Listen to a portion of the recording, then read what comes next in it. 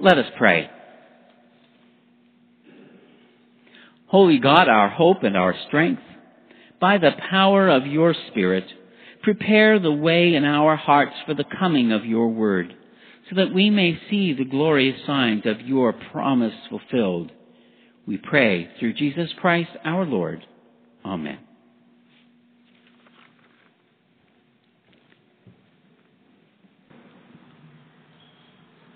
The first scripture reading is from the Old Testament, the book of Isaiah, chapter 64, reading verses 1 to 9.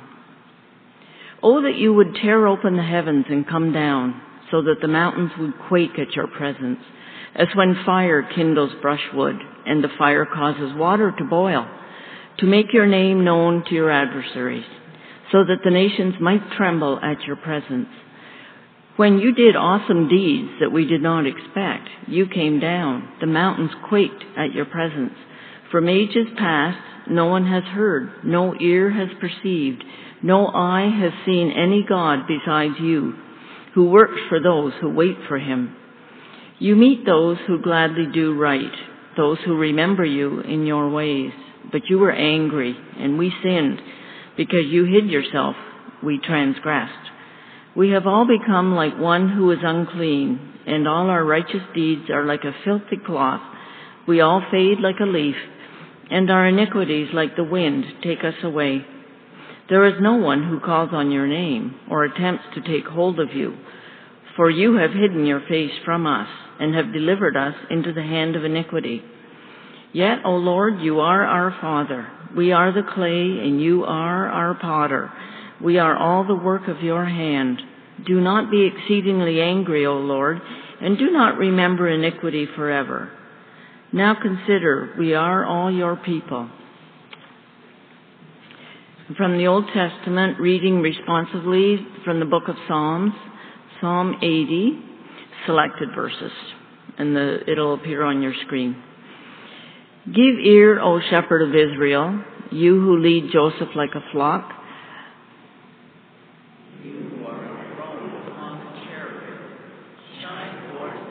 Ephraim and Benjamin and Manasseh. Stir up your might and come to save us. Restore us, O God. Let your face shine that we may be saved. O Lord God of hosts, how long will you be angry with your people's prayers? You have fed them with the bread of tears and given them tears to drink in full measure. You make us the scorn of our neighbors. Our enemies laugh among themselves. Restore us, O God of hosts. Let your face shine that we may be saved. But let your hand be upon the one at your right hand, the one whom you made strong for yourself. Then we will never turn back from you. Give us life, and we will carry on in your name. Restore us, O Lord God of hosts. Let your face shine that we may be saved. And reading from the New Testament, the book of Corinthians, Paul's first letter to the Corinthians, chapter 1, reading verses 3 to 9. Grace to you and peace from God our Father and the Lord Jesus Christ. I give thanks to my God always for you because of the grace of God that has been given you in Christ Jesus. For in every way you have been enriched in him, in speech and knowledge of every kind, just as the testimony of Christ has been strengthened among you, so that you are not lacking in any spiritual gift as you wait for the revealing of our Lord Jesus Christ. He will also strengthen you to the end, so that you may be blameless on the day of our Lord Jesus Christ. God is faithful. By him you were called into the fellowship of his Son, Jesus Christ our Lord. And from the book of Mark, the Gospels, Mark chapter 13, verses 24 to 37. But in those days, after that suffering, the sun will be darkened, and the moon will not give its light, and the stars will be falling from heaven, and the powers in the heavens will be shaken. Then they will see the Son of Man coming in clouds with great power and glory. Then he will send out the angels and gather his elect from the four winds, from the ends of the earth to the ends of heaven. From the fig tree, learn its lesson. As soon as its branch becomes tender and puts forth its leaves, you know that summer is near. So also, when you see these things taking place, you know that he is near, at the very gates. Truly, I tell you, this generation will not pass away until all these things have taken place. Heaven and earth will pass away, but my words will not pass away. But about that day or hour, no one knows, neither the angels in heaven, nor the Son, but only the Father. Beware, keep alert, for you do not know when the time will come. It is like a man going on a journey when he leaves home and puts his slaves in charge, each with his work, and commands the doorkeeper to be on the watch. Therefore, keep awake, for you do not know when the master of the house will come, in the evening, or at midnight, or at cockcrow, or at dawn, or else he may find you asleep when he comes suddenly. And what I say to you, I say to all, keep awake. This is the word of the Lord. Thanks be to God for his word to us. Friends in Christ, what I say to you this morning is proclaimed in the name of the Father, and of the Son, and of the Holy Spirit. Amen. When we were looking at properties last year, one of the features that we liked about the property that eventually became our home was that the backyard was not fenced in on one side. I know what you're thinking. Good fences make good neighbors. And there's an element of truth to that old wise tale. But that piece of advice, I think, comes from the day when we had white picket fences that were about this high. Not the fences that we have today. Great hulking monoliths, 8 feet high, that isolate your property and insulate you so that it is as if nothing exists beyond the fence. As the weather improved in the spring, we started to move around in the yard, and it was those neighbors, the ones who were not walled off from us, the ones in the yard without the fence, that we got to know. It's a thing that bugs me a lot, but after living in our house for a year, we don't know most of our neighbors on our street. COVID has meant that you don't get out and shake hands with people and meet people. You kind of stay locked away. But it was those neighbors, the ones who were not walled off from us, that we got to know. Sometimes, I think, our fences give us a sense of security. Walled off behind our fences, it's easy to think we are safe, that nothing and no one will be able to touch us. But then something breaks in from over the garden wall. As we meet Polly this morning and the magician's nephew, her solitude from the other side of the garden wall is broken by the appearance of a boy named Diggory. And the innocence of her youth is shattered by Diggory's pain. We discover that Diggory's mother is gravely ill. And while Diggory runs and explores like a normal child throughout the story, he cannot escape that sorrow of being cut off from his parents and the fear for the death of his mother. We understand Diggory's story all too well. Regardless of the fences that we build to keep others out or to keep ourselves within, illness and sorrow, fear and death are all too frequently the ones who sneak over or under the fence. The common theme in our scripture readings for this morning is indeed this suffering of life. The sorrow and the disappointment, the injustice and the oppression that are all around us, and often we are powerless to address them.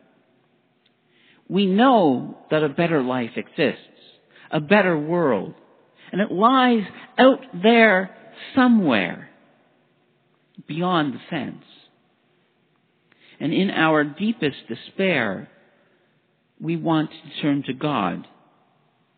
And we know that God hears our prayer. Tear open the heavens and come down. Shake the earth and shake us up. That is what the prophet Isaiah cries out to God on behalf of the people from the reading that we have just heard this morning. The reading recounts the many, many ways that God has intervened in the lives of the children of God in the past when they have felt that they have been isolated and oppressed and alone. And it speaks of the confidence they have that as God has heard their cry in the past, God will hear their cry again. It is an affirmation that when we are powerless, God remains powerful.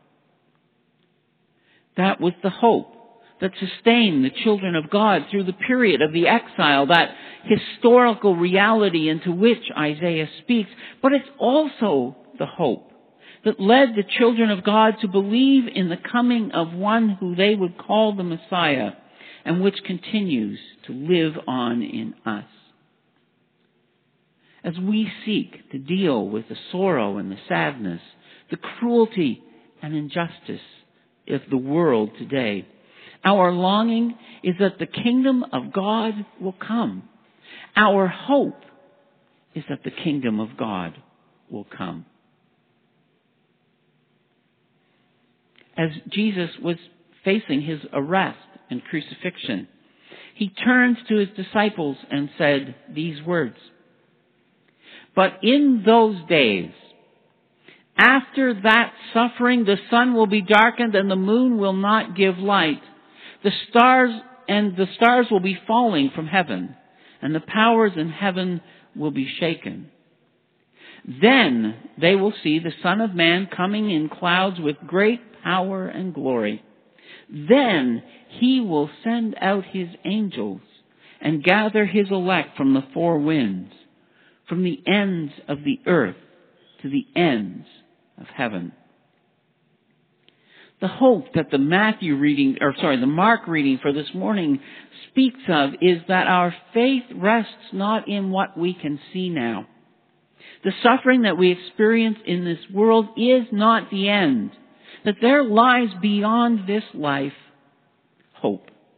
That the kingdom of God will break in. That the Son of Man will come in glory and that we will be saved. Advent is our time of waiting. Waiting in the world all around us, it is waiting for Christmas and the celebration of the birth of Jesus. But more than just that, Advent is our time of waiting as we anticipate God breaking down the barriers that separate us from each other and that separate us from God. Tear open the heavens and come down. During the dark days of apartheid in South Africa, a Dutch Reformed pastor by the name of Alan Bosak wrote a piece that he entitled Advent Credo. It is an articulation of what we see around us, what we know, that the suffering and the oppression of this world is not the end. Bosak wrote, "It is not true that creation and the human family are doomed to destruction and loss. This is true. For God so loved the world that he gave his only begotten Son, that whoever believes in him shall not perish but have everlasting life. It is not true that we must accept inhumanity and discrimination, hunger and poverty, death and destruction. This is true. I have come that you may have life and have it abundantly. It is not true that violence and hatred should have the last word and that war and destruction rule forever. This is true. Unto us a child is born. Unto us a son is given, and the government will rest upon his shoulders. He will be called the Wonderful Counselor, Mighty God, Everlasting Father, Prince of Peace. It is not true that we are simply victims of the powers of evil that seek to rule this world. This is true. To me is given authority in heaven and on earth. And lo, I am with you to the end of the age. It is not true that we have to wait for those who are specially gifted, who are the prophets of the church, before we can become peacemakers. This is true. I will pour out my Spirit on all flesh, and your sons and daughters shall prophesy. Your young men shall see visions, and your old men shall see dreams. It is not true that our hopes for liberation of humankind, of justice, of human dignity, of peace, are not meant for this earth and for this history. This is true. The hour comes, and it is now, that the true worshipers shall worship God in spirit and truth. So let us enter Advent in hope, even hope against hope. Let us see visions of love and peace and justice. Let us affirm with humility, with joy, with faith, with courage, Jesus Christ, the life of the world. As we come to the table before us, we affirm our truth, that what surrounds us is not the end, that Jesus Christ is the life of the world, and that Christ invites us to take part in the feast of the kingdom of God that He has prepared for us, that we too might have life that is abundant and free. Thanks be to God. Amen.